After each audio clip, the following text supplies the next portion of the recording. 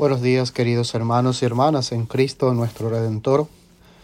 Hoy 24 de febrero escucharemos el Evangelio según San Mateo, capítulo 5, versículo 38 al 48. El Señor esté con ustedes. Lectura del Santo Evangelio según San Mateo. En aquel tiempo dijo Jesús a sus discípulos: Habrán oído que se dijo: amarás a tu prójimo y aborrecerás a tu enemigo. Yo, en cambio, les digo: amen a sus enemigos y recen por ellos. Así serán hijos del Padre que está en el cielo, que hace salir su sol sobre malos y buenos, y manda la lluvia a justos e injustos. Porque si aman a quienes los aman, ¿qué mérito tienen? ¿No hace lo mismo también los publicanos? Y si saludan solo a sus hermanos, ¿qué hacen de extraordinario? ¿No hacen lo mismo también los gentiles? Por tanto, sean perfectos, como su Padre Celestial es perfecto. Palabra del Señor.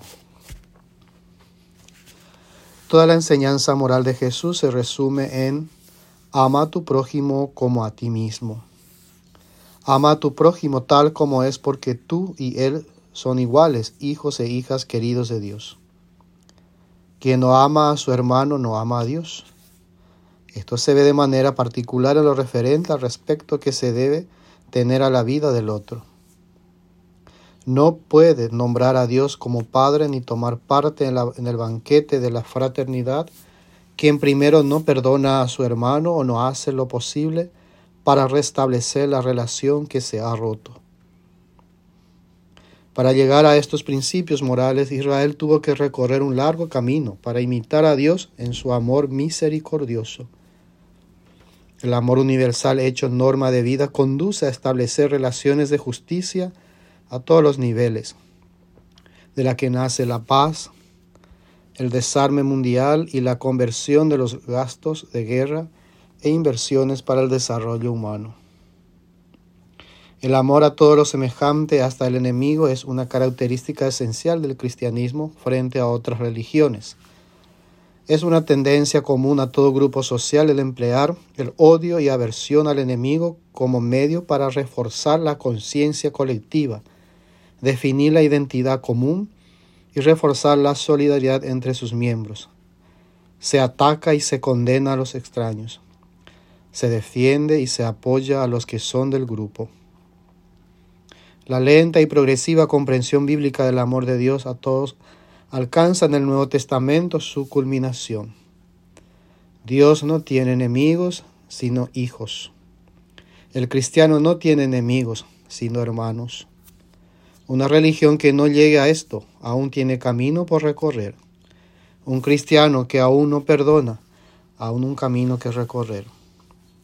Lo propio del cristianismo es morir perdonando, como Esteban, el primer mártir de la Iglesia Católica. Personas así se han aventurado en un camino que es más excelente que todos los demás, el del amor incondicional a este mundo, a la humanidad pecadora y sufriente, y al Dios de infinita misericordia. Imitarlo a Él es tender a la perfección. Sean perfectos como su Padre Celestial, dice San Mateo. Sean misericordiosos como el Padre, dice San Lucas. Que hoy el Señor nos invita a reconocer nuestras maldades, nuestros pecados, y en este tiempo de Cuaresma podamos recorrer el camino del perdón y la reconciliación, para alcanzar y vivir la perfección de Dios en nuestra vida. Soy el Padre Hever Sanchez de la comunidad de Anápolis, Maryland. Dios los bendiga a todos.